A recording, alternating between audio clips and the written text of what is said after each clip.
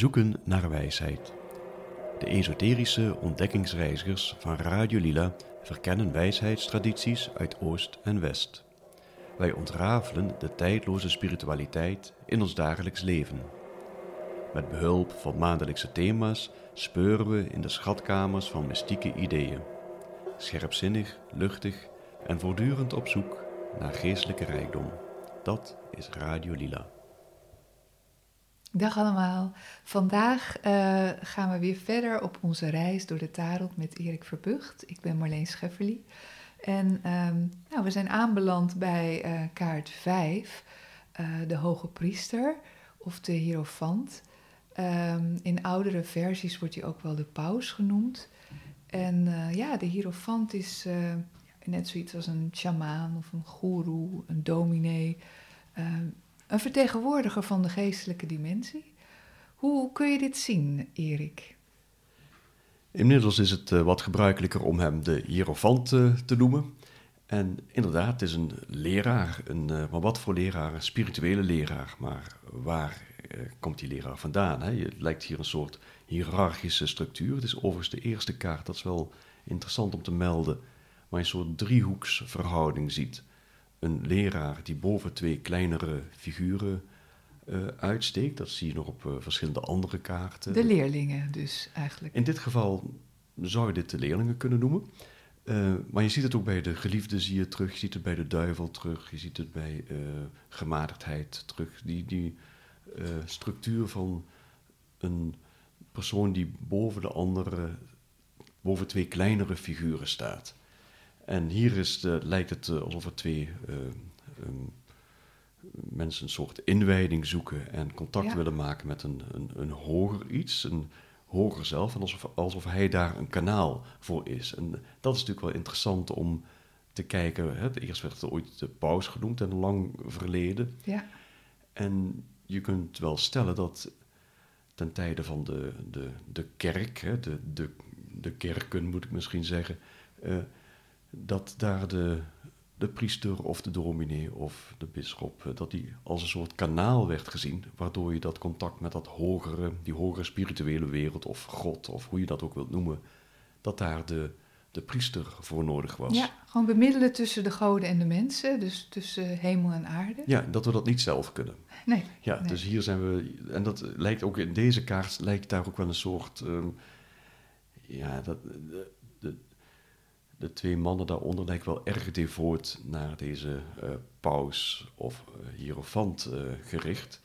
En ja, naar welke leraar kijkt deze? Kijkt hij inderdaad naar een externe leraar of is dit misschien een innerlijke leraar?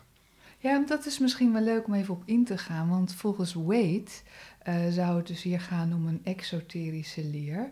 Maar Paul Foster Case, dat zijn de kaarten die wij nu eigenlijk beschouwen, die zou de hierophant juist als een meer esoterische inwijder zien. Ja, ik denk dat de interpretatie van die kaarten van Waite en Paul Foster Case niet heel ver uit elkaar ligt. In ieder geval de kaarten lijken ook wel enigszins op elkaar. Er zijn een paar subtiele verschillen. En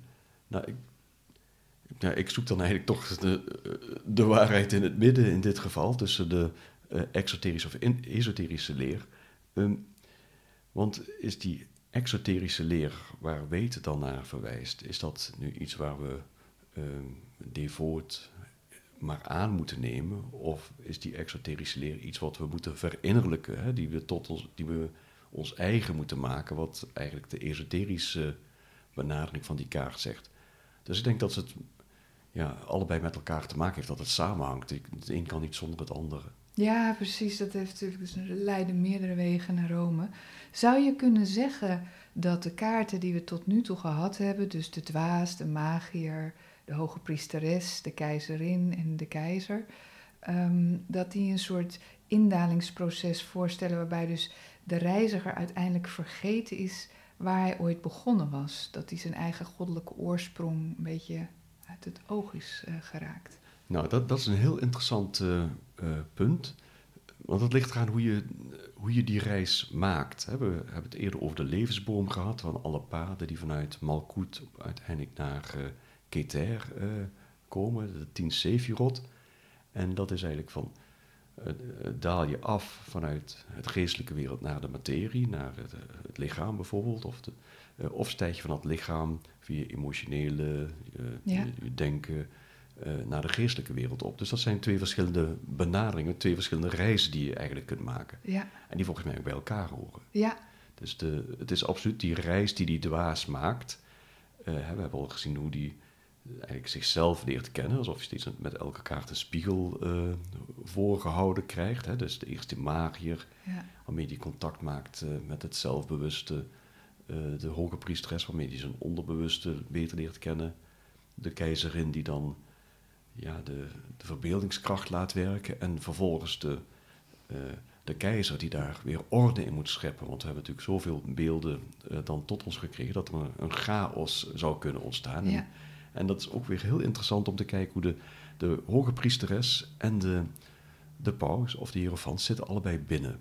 Ja. Alsof ze de innerlijke wereld belichamen. En ze hebben alle twee die zuilen. En allebei die zuilen. En bij de hoge priesteres, het grote verschil is natuurlijk die verschillende kleuren van de zuilen. En hier zijn ze alle twee grijs. Ja, daar kom ik nog op terug. Even nog vergelijken met de keizerin en de keizer zitten allebei buiten. Oh ja. In de natuur, de keizerin, een weelderige tuin. En dat is altijd interessant om alle kaarten altijd met elkaar te blijven vergelijken. Net als wat je nu doet met de hoge priesteres, de witte en de zwarte zuil. Ja. En hier lijkt het inderdaad alsof dat wit en zwart gemengd is en we hier de grijze zuil krijgen. Maar ze zijn inderdaad in die zin ook verwant, de hoogpriesteres en de hoogpriester. Dat absoluut. ze in een zuilengalerij zitten. Zo voor een... dat witte en zwarte zien we ook terug op de levensboom. Dan is Keter is wit, dat staat dan echt voor de ene identiteit. Sommige mensen God noemen, of Tao, of Brahma, of wat voor naam je er ook aan geeft. Vanaf het moment dat je het een naam hebt gegeven, sla je de plank mis, zou ik bijna zeggen. Ja. Maar dat is dat Keter, dat witte. Daarna komt de tweede Sephira, dat is Chokma, wijsheid. Die is grijs. En de derde Sephira is zwart, dat is Bina. Een begrip staat dat voor. En dus het lijkt alsof je dat wit en het zwart, wanneer je dat mengt, zeg maar dat ene wat we niet kunnen kennen, het onkenbare, dat witte, de ene identiteit. En begrip, als dat mengen, alsof dan wijsheid zou ontstaan. Ja. Grijs, hè? Wit en zwart, dat we tot grijs mengen. En grijs komt ook vaak op de kaarten terug. Door de grote arcana doorloopt en ook de kleine arcana zie je het ook. En grijs staat ook vaak voor steen. Oké, ja. En dat is een interessant, om verschillende redenen interessant. De eerste priester zou Simon... ben ik de achternaam kwijt. Ja. Maar dat is die vervolgens Petrus, de stichter van de kerk. Petrus komt van steen. Oké, En steen is hier in Chokma, dat wordt ook vaak Ab genoemd. Dat kennen we uit het woord Abraham. Ja. En vanuit Chokma komt op de levensboom komt vervolgens Tiferet. Dat is de zoon. Oké, ja. En dat is Eb en Ab en Ben. Ben kunnen we ook ons herinneren in de naam Benjamin. Ja. Dus vader en zoon. Ja. En als die woorden aan elkaar koppelt, krijg je Eben. Ja. Letterlijk die letters. En letterlijk die letters. Nou, letterlijker kan het niet. Ja. Maar dat is het woord steen. Ja. Dus elke keer als we dat grijs zien en steen zien, we herinneren je misschien de kubus waarop de keizer zit, of ook die versierde steen waarop de keizerin zit. Dat is dan eigenlijk een vereniging van de vader en de zoon. Ja. Dus daar zit een wat grotere gedachte nog achter. Alleen maar de simpele kleur grijs of het idee steen. Nou, als we het nu over die zuilen hebben, en christelijke symbolen, of in ieder geval oude Joodse symbolen, maar ik zie hier ook een eikenblad met een eikel op bovenaan de zuilen staan. En dat is toch echt een oud, paganistisch teken, zou ik bijna zeggen. Want de eikenboom werd gezien als de god onder de bomen. Oké, ja, ik heb dat zelf, die associatie nog niet gemaakt. Ik heb wel ik zie daar vooral ook de U in. Ja, oh en ja. Hè, alsof die kroont op, Ja. op die pilaar. En de U is eigenlijk de equivalent van de Hebreeuwse letter Vav. Oké. En nou, dat kan allemaal toeval zijn, maar Ja. de letter die bij deze kaart hoort, we hebben het eerder over gehad dat elke kaart, daar hoort een sterrenbeeld bij, een planeet, een Hebreeuwse letter en dan de betekenis van die Hebreeuwse letter. En dat is in dit geval de letter Vav, die getalswaarde 6 heeft. En dat is, de betekenis van dat woord is spijker. En de spijker die iets verbindt. Dus eigenlijk die bovenwereld met die onderwereld weer verbindt. Dat is de interpretatie die daar vaak aan gegeven wordt. Dus dat kan ook meerdere kanten. Misschien is dat een leuke vraag voor de luisteraars. Wat zij hierin zien. Ik zit ook even te kijken naar zijn... gewoon even naar hem gaan kijken. Hij heeft de overheersende kleur in deze kaart. Naast dat grijs, hè, of grijs-paars bijna... is toch het oranje-rood van zijn mantel. Ja, ook elke kaart heeft een kleur, of heeft verschillende kleuren, maar ook een overheersende kleur. En bij deze kaarten hebben ze ook een omranding. En we hebben 3 primaire kleuren, rood, blauw en geel. Die hebben we al eerder hebben de blauwe en de gele kaart gezien bij Mercurius en de maan, oftewel de magier en de hoogpriesteres. Later komen we natuurlijk nog een kaart tegen. Laat dat maar even spannend houden. Wat nou die rode kaart zou zijn. Dus dat zijn de 3 primaire kleuren. Die staan voor 3 elementen. En dat is in dit geval de magier, lucht en water bij de hoge priesteres. Vervolgens hebben we nog 7 kaarten. Zeg maar, bij wijze van spreken 7 regenboogkleuren. Weer een scala, een kleurenspectrum. Die staan voor de planeten. Dat hebben we net gezien eerder met de keizerin groen, Venus. Ja. Hier hebben we nu de tweede kaart die voor een sterrenbeeld staat. En we hebben 12 sterrenbeelden. Ja. Dus nu krijgen we een kleurenscala van rood langzaam naar violet. Dus we hebben eerst rood, hebben we keizer gezien, ram. En nu hebben we het volgende sterrenbeeld, rood-oranje, de stier, Taurus. Ja. En dat zien we zien daarna ook weer wat overeenkomsten tussen die verschillende kleuren op andere kaarten terug. Zouden dat ook de stierhorens zijn op die troon? Want absoluut, ja. Het is nooit dat je echt alles in boekjes op moet zoeken. Nee, ik zie maar het het nu is soms zijn ze aanwezig. Ja, leuk. Ja, heel leuk om dat te zien. Dus hij heeft ook kruis op zijn handen, zie ik zelfs. Moeten we daar nog iets van denken? Je ziet het ook op zijn voeten, zie je het kruis staan. Ja. Interessant om hier te kijken, als je deze hierofant later naast de kaart de duivel legt. Hier hij wijst met die 2 vingers omhoog naar dat hogere. Ja. En de duivel, die maakt dat is kaart 15, maakt er een soort geperverteerd symbool van. Ja. Dan zie je aan de binnenkant van zijn hand, zie je daar het teken Saturnus. Als je goed kijkt hoor, want anders denk je, het zijn gewoon de plooien van zijn... het is de levenslijn op zijn hand. En de duivel, die kaart hangt ook samen met de planeet Saturnus. Oké, want ik weet dat dit zegenende handgebaar wat hij maakt, dus hier met zijn rechterhand, doet hij bij Crowley, doet hij het met zijn linkerhand en die is dan omlaag. Dus dat is precies omgekeerd. Bij de duivel bedoel je? Nee, bij de hierofant ook. Oké, ja, want daar zie je, bij de duivel zie je dan de andere hand, de linkerhand, zie je dan de staart aansteken. Dus daarom begreep ik je even niet goed. Ja, nee, dat is fascinerend eigenlijk, de verschillende interpretaties dan. Ja, wat ook nog interessant is, want de heerser over Taurus, stier, is de planeet Venus. Oké. En verder hebben we de maan, als die een verhoging is in dit sterrenbeeld.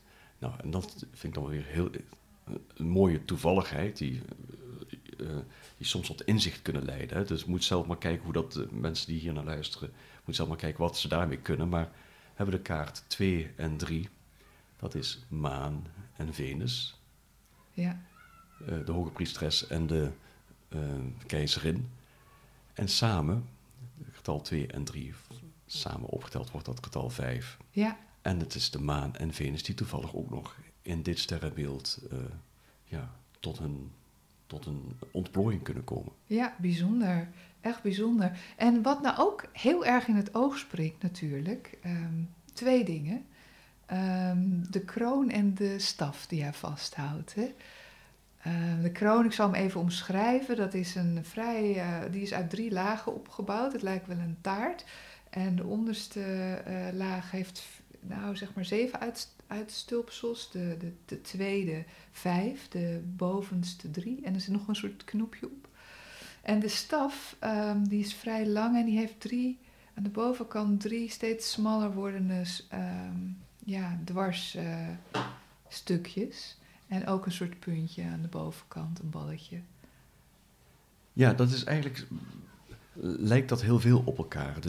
Dus de verhouding 7, 5, 3. Als je dat bij elkaar telt, kom je op het getal 15 uit. 3 plus 5 plus 7. En dat is dan ook de Hebreeuwse goddelijke naam Ja. Dat is ook het getalswaarde 15. Dus dat wil het zeggen. En ook als je dat weer bij elkaar telt en een keer 3 vermenigvuldigt, dat komt ook door die, ik weet niet hoe je ze moet noemen, op de kroon. Dan kom je bij het getal 45 uit. Dat staat dan voor Adam, de oorspronkelijke mens. Maar verder is het een soort afdaling van die geestelijke wereld in de materie. Dus bovenaan heb je eigenlijk Atsilut, de archetypische wereld. Dat is zeg maar dat bovenste topje van die kroon of van die staf. Daaronder Beria, de scheppende wereld. Ja. Dan weer wat breder, wat meer materie zou ik bijna zeggen. Misschien zou je kunnen zeggen de emotionele wereld, maar ook de formerende wereld, de vormende wereld, Yetzira. Ja. En dan onderaan Assia, de materiële wereld, die wij eigenlijk als eerste ervaren. Die we als eerste zien, Ik had hem ook ergens gelezen als lichaam, ziel en geest. Ja, maar dat komt eigenlijk heel dicht bij elkaar. Dat is dus eigenlijk hetzelfde, maar dan heel kort gezegd. Is die staf een sleutel of zie ik dat verkeerd? Ik weet niet hoe ik daarbij kom, want onderaan in het beeld zijn ook 2 sleutels. Daar houdt een van die leerlingen een van de gekruiste sleutels vast. Ja, hij grijpt daarnaar. Hè. Je hebt een zilveren sleutel en een gouden sleutel. Die staan dan weer voor de zilveren sleutel voor de maan, kunnen we die mee associëren. En de gouden sleutel met de zon. Ja. En de maan is reflecterend. Hè. Dat is geeft niet echt licht, het is gewoon een reflectie. En de zon is natuurlijk het levengevende. Ja. En wie van de 2 grijpt dan nu naar de sleutel? We zien dat die 2 neofieten in hun gewaad. De ene heeft weer die rode roze, die we ook bij de magier hebben gezien. Hij heeft rozen op zijn mantel. Op zijn mantel. Ja. Die staan voor verlangen, die rode rozen. En die lelies van die rechterman, die staat voor het intellect, het denken. En die man blijft ook heel mooi met zijn handen gevouwen. Die is heel devoot, naar die hogere kennis verlangen. Terwijl die man verlangt iets te snel en grijpt al naar een sleutel. Wat daar verder betekenis van is heel mooi om daar verder op in te gaan altijd. Ja, mooi. Zou je kunnen zeggen eigenlijk dat die hierofant onze levensfilosofie vertegenwoordigt? Is dat een goede samenvatting? Nou, ik zie vooral als het contact maken met de intuïtie. Net als wat we de magier zien doen, die staf om het hogere met het lagere te verbinden. Dan zie je hem ook eigenlijk vooral naar dat hogere wijzen. Vooral die rechterhand, die actieve hand. Het gaat ook over het horen van de innerlijke stem. Ik ben vergeten te zeggen, zoals we bij de keizer het zien, het zicht centraal stond, zien we hier het oor. Hè. We zien ook op dat er 1 oor is vrij. Hè. Het lijkt zelfs bijna alsof je naar zijn oren wijst, maar hij wijst natuurlijk nog hoger. Om de innerlijke stem te kunnen horen. Ja. Die intuïtie die ons zegt van wat we echt moeten doen. Ja. En die innerlijke stem wordt wel eens... er zijn mensen die veel mediteren, die soms stemmen gaan horen. En wat doet die innerlijke stem? Die innerlijke stem die is nooit dwingend, is nooit, forceert je niet om iets te doen, maar geeft je wel heel duidelijk in vriendelijke bewoordingen, geeft je aan van eigenlijk weet je nu dat je iets anders zou moeten doen. Ja, klopt. Dat zie ik ook nu pas, boven op zijn borst lijkt er of een soort licht schijnt. Dat is weer de halve maan die we... Ja. Dus ik zei, ik was net was me ontschoten, maar je ziet het weer die astrologische combinaties zie je ook op de kaart terug. Ja. Hoe zou je hem kunnen plaatsen tussen de kaarten waar die in ligt? We komen vanaf de keizer bijvoorbeeld. Ja, het geeft aan dat de reden ook niet voldoende is. Dus de ordening van de reden, dat we nog moeten kijken of we nog naar iets hogers kunnen streven. Hè. Daarna krijgen we de geliefde en vervolgens de zegenkar waar dan de wil centraal staat. Dus het is een proces. Het heeft net als de keizer, heeft hij ook wel te maken met een soort gezag en heerschappij. Ja, dat is de reden waarom sommige mensen het ook een onsympathieke kaart vinden. Ja. Dus moet ik nu naar die kerk luisteren. Hè? Wat ook mensen met de keizer kunnen hebben, van die strenge man, toch iets milders in de kaart willen zien. Ja, het is een strenge kerkvorst als je zo naar hem kijkt. Ja, maar je kunt hem ook zien, en dat is vaak toch met kaarten, het is nooit dat het alleen maar één kant heeft. Hè? Het is niet dat ik zie niet alleen daar gelukkig niet alleen meer de strenge kerkvorst in, want dan zou ik die kaart altijd overslaan om te bestuderen. Nee, dat zou natuurlijk echt zonde zijn. Ik zie er echt zo'n aanmaning in, of nee, aanmaning is ook niet goed, maar een aansporing in om te luisteren naar die innerlijke stem, die hogere, dat geweten, of wat sommige mensen misschien ziel noemen. Ja. Ja, zou je hem ook kunnen omschrijven als een soort begeleider van de scheppingspatronen in de materie. Als je hem ziet als iemand die afdaalt, vanuit Chokma naar Jupiter daalt, dan is dat inderdaad zo. Ja, dat hij dan een soort ordeschepper en daarom heeft hij denk ik ook die uitstraling. Ja, want we hadden het eerder over die pilaren. Die pilaren zijn ook weer de polariteiten, man en vrouw. Dat zijn allemaal wetten die we gewoon in ons dagelijks leven tegenkomen. Het is niet een heel abstract iets. Het zijn dingen die... Het bestuderen van die kaarten kan soms echt leiden tot inzichten die soms heel triviaal lijken, maar wel je leven kunnen vormen. Heel essentieel zijn, want die sleutels die kunnen dan ook ons hogere bewustzijn ontsluiten, bij wijze van spreken. Ja, zeker. Ja, mooi. Hebben we nog iets overgeslagen, Erik? Nou, je zou alle kleuren zou je bijvoorbeeld kunnen kijken van waar komen die op andere kaarten terug. En zo hebben alle kaarten altijd iets met elkaar te maken en geven inzicht daardoor. Hè. Dus de blauw-groene strook die om zijn rood-oranje gewaad zit, dat heeft iets te maken met die kleur, dat kom je later dan achter, heeft te maken met schorpioen. Dat is de kaart de dood met voortplanting. Maar waarom is dat hier? Hè? Waarom is deze kleur hier blauw-groen? Ja. Dat zijn interessante vragen om ze niet te beantwoorden in een podcast bijvoorbeeld, om te kijken. Waarom is dat zo? Hè? Waarom is dat witte gewaad wat hij daaronder draagt, wat we ook bij de magier hebben gezien? En de dwaas. Dat symbool van zuiverheid was zuiverheid, dat toen, die bovenste keter, dus de kroon van de levensboom. Ja. En zo kun je allerhande associaties maken. Dat gruite, witte, zwarte patroon wat je ziet, is natuurlijk ook weer een polariteit. Hè? Ja. Dus daar, ik zou vooral de combinaties proberen te maken met andere kaarten en zelf kijken wat voor inzichten dit oplevert. Ja, ja, we moeten er vooral zelf mee aan de slag. Hoe zou je op deze kaart kunnen mediteren? Nou, vooral door er 5 minuten naar te kijken en dan in stilte een vraag stellen die jij op dat moment belangrijk vindt. En dan komt die innerlijke stem, die komt dan, als het goed is, na verloop van tijd, geeft dat inzicht. En dat is dan de intuïtie. Ja. En dat is verschil weer nogmaals benadrukken. Je hebt intuïtie en je hebt instinct. Ja. En dat instinct dat zegt van ja, je moet het zo doen. Want de intuïtie zegt vaak, geeft zuiverdere ideeën dan wat we eigenlijk vanuit onze emotie vaak willen. Ja. Dus je maakt een ander contact. En daarom wijst je ook naar boven. Ah, ja. Nou, mooi. Nou, ontzettend bedankt weer voor deze inzichten.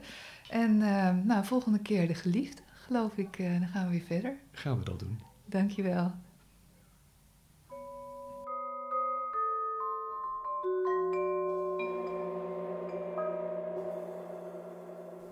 Tijd voor yoga-filosofie. José van der Loop neemt je mee in de diepgaande wijsheid uit de oude Indiase tradities. De 5 klesha's als wortels van afgescheidenheid. De yoga-aforismen van Patanjali vormen de basistekst op het gebied van Raja Yoga, die op briljante wijze en systematisch een geestelijke weg beschrijven die tot bevrijding en verlichting leidt. Yoga is de wetenschap van innerlijke eenwording. En de Yoga Sutra's, verzameld en opgetekend door Maharshi Patanjali rond 350 na Christus, worden over het algemeen gezien als het meest gezaghebbende werk over de theorie en praktijk van yoga. Het woord yoga is overigens afgeleid van de wortel yui, verbinden, eenmaken. De kern van dit geschrift is dat door het stilzetten van de wijzigingen van het denken, de ziener in zijn eigen vorm, ook wel geheten svarupa, kan opgaan. Die eigen vorm is ons ware zelf, het universeel bewustzijn dat in iedereen aanwezig is. Maar wat staat ons in de weg om in onze ware vorm op te gaan, ons ware zelf? Volgens de Yoga Sutra's zijn dat de 5 klesha's, de 5 oorzaken van ellende en lijden. Maar wat is dan een klesha? Klesha betekent kwelling, bezoeking, ellende, smart, maar geleidelijk aan is het ook de betekenis gaan krijgen van wat pijn en beproeving veroorzaakt. Begrip van de theorie van de klesha's is noodzakelijk om de yoga uit dit geschrift te begrijpen en te doorgronden dat het bekende 8voudige pad van Patanjali eigenlijk een systematische benadering is om de werking van de klesha's volledig teniet te doen. Er worden 5 klesha's benoemd. De eerste is avidya, onwetendheid, gebrek aan besef, de illusie. De tweede is asmita, ikbenheid, egoïsme of zelfzucht. De derde is raga, dat betekent aantrekking, het houden van. En de vierde is dvesha en betekent juist afstoting, letterlijk het tot 2 maken, het niet houden van. En tot slot, de 5e klesha is abhinivesha, de gehechtheid aan het leven dat de vrees of angst voor de dood veroorzaakt. Deze 5 elementen vormen een geheel en zijn niet alleen een geheel, maar gaan ook nog eens in elkaar over en zijn met elkaar verbonden, waardoor we niet beseffen dat we eigenlijk de oneindige werkelijkheid zijn en de illusie waarin we leven voor waarheid aannemen. Dit leidt tot versterking van het gevoel van ikheid. Je zou de klesha's de wortels van afgescheidenheid van het ware zelf kunnen noemen. Ik ga er iets dieper op in. De eerste klesha, onwetendheid, is een gevleugeld begrip in de yoga en andere tradities en betekent het niet-eeuwige en persoonlijke te zien als ons ware zelf. Asmita, de tweede klesha, geeft de ik-benheid aan, het zich identificeren met het zelfbedachte ik-begrip. Asmi wil zeggen ik ben en mita komt van mithya en dat betekent niet werkelijk, illusionair. Ik-benheid begint in het denken, maar strekt zich uit naar emotionele en lichamelijke ervaringen. Het zuivere, geestelijke ik ben verandert zo in ik ben dit of ik ben dat en identificeert zich vervolgens met het fysieke lichaam, met de emoties of met het intellect. En daar vloeit dan weer de volgende klesha uit, raga. Raga is het zich aangetrokken voelen door een persoon of een object of een situatie of wat dan ook. Aantrekking komt voort uit het een of ander gevoel van genoegen, dat fysiek, emotioneel of mentaal kan zijn. Zo houden we bijvoorbeeld, zoals ik, van fijne parfum, omdat dat lekker ruikt, het geeft mij een fijn gevoel. Of we kunnen ook aan iemand gehecht zijn, of omdat die aanwezigheid van die persoon ons vreugde verschaft of een emotionele behoefte vervult. We kunnen ook iets nastreven dat ons intellectueel bevredigt.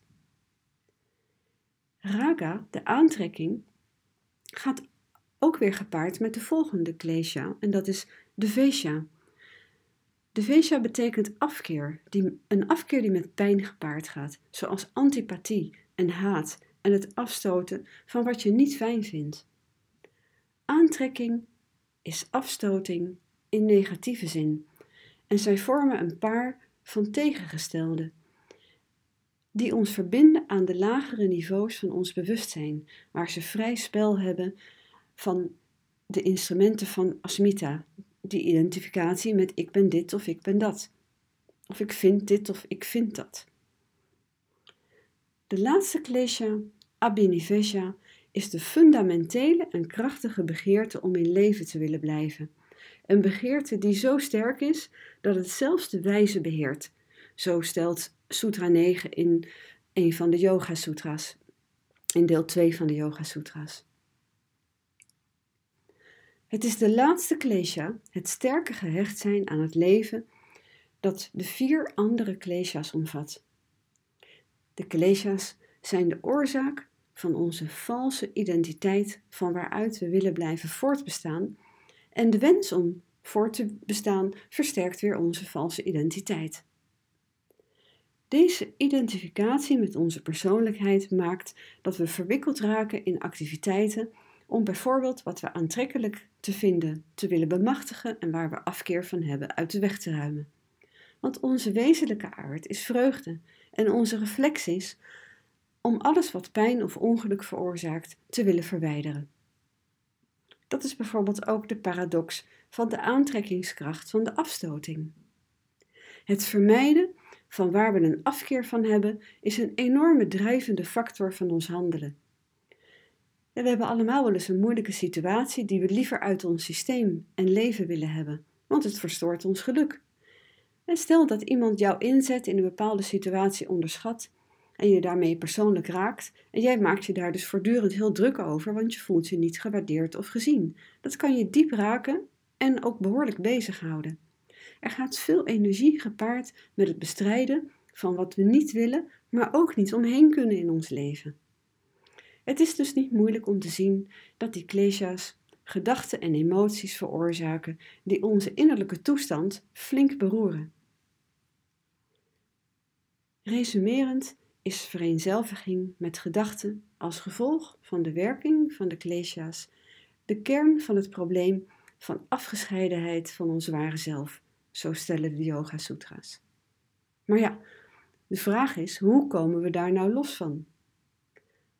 Transformatie en beheersing van bewustzijn is waar de Yoga Sutra's voor staan. En het tweede deel van de Yoga Sutra's start met een aforisme dat zegt dat de werkzaamheid van de klesha's stilgelegd moet worden door meditatie op een waarnemende manier. Als toeschouwer van jezelf. In die staat van meditatie zien we de oorzaak in het gevolg en kan de afstand tussen die twee wegvallen. Daarop aansluitend bevat de zogenaamde Ashtanga Yoga, het bekende 8voudig pad van Patanjali, een compleet systeem van praktisch toepasbare technieken om de werking van de klesha's te beperken en uiteindelijk helemaal teniet te doen. De eerste 5 elementen van het pad, ook wel anga's genoemd, bevatten voorschriften in houding en gedrag, zoals bijvoorbeeld geweldloosheid in de yama's en de niyama's, een van de elementen van dit 8voudig pad. Deze moeten niet gezien worden als dogma's of voorschriften, maar als natuurwetten die altijd doorwerken. Want hoe kan je nou diep mediteren en innerlijk stil zijn wanneer je tegelijk innerlijk beroerd wordt door allerlei persoonlijke beslommeringen die jou bezighouden, of beter, je mind bezet houden? Dat zijn de eerste gedachten die je plagen tijdens je dagelijkse meditatie. De andere elementen van het 8voudig pad zijn bijvoorbeeld pranayama, adembeheersing, om je etherische of subtiele lichaam te zuiveren. Of de welbekende asana's, de yoga-houdingen, en het terugtrekken van de zintuigen, wat pratyahara genoemd wordt. Een van de dagelijkse dingen die je kunt doen om te werken met de klesha's is dus je yoga- en meditatiebeoefening. Want uiteraard gaat het oplossen van de klesha's niet vanzelf en is consistentie in je beoefening ook heel belangrijk. Want door het consequent beoefenen van het 8voudig pad kunnen geest en zintuigen stil worden en is er geen afleiding meer die veroorzaakt wordt, zodat het ware universele zelf of de eigen ware vorm volledig ervaren kan worden. De laatste 3 elementen van het 8voudig pad omvatten concentratie, meditatie en contemplatie en wordt als gedrieën samyama genoemd. Deze laatste is de uiteindelijke techniek die samen met de voorbereidende andere delen leidt tot eenwording met het ene bewustzijn zelf, onze ware vorm, en waar we volgens de yoga-tradities allemaal onderdeel van uitmaken. Uiteindelijk leidt yoga tot een mystieke innerlijke ervaring en opgaan in de vreugde die niet persoonlijk is, maar het bestaan of bewustzijn zelf en niet alleen maar een niet-denken-exercitie. Patanjali heeft nadrukkelijk een theïstisch element in deze sutra ingevoegd door de introductie van Ishvara Pranidhana. Dat is de weg van overgave aan het bestaan door devotie en universele liefde. Als je meer wilt weten over de Yoga Sutra's, dan vind ik de volgende boeken aanraders en ik plaats ze bij deze podcast. Bijvoorbeeld de commentaren op de Yoga Sutra's van de theosoof Iqbal Taimni, vooral door zijn heldere wetenschappelijke beschrijving van de natuurwetten. Of de geschriften van Swami Vivekananda over Raja Yoga. Wie de sutra's te ingewikkeld vindt om te lezen en een andere manier zoekt om kennis te nemen van Raja Yoga, kan ook het bekende en prachtige boek Inwijding lezen. Van de wijlen Hongaarse yogalerares Elisabeth Age. Zij beschrijft precies dezelfde waarheden als Patanjali, maar dan in een prachtig mooi verhaal over een eerder leven als priesteres in Egypte, waar ze dezelfde leringen ontving van haar leraar. Ik hoop je met deze podcast te hebben geïnspireerd en graag tot de volgende.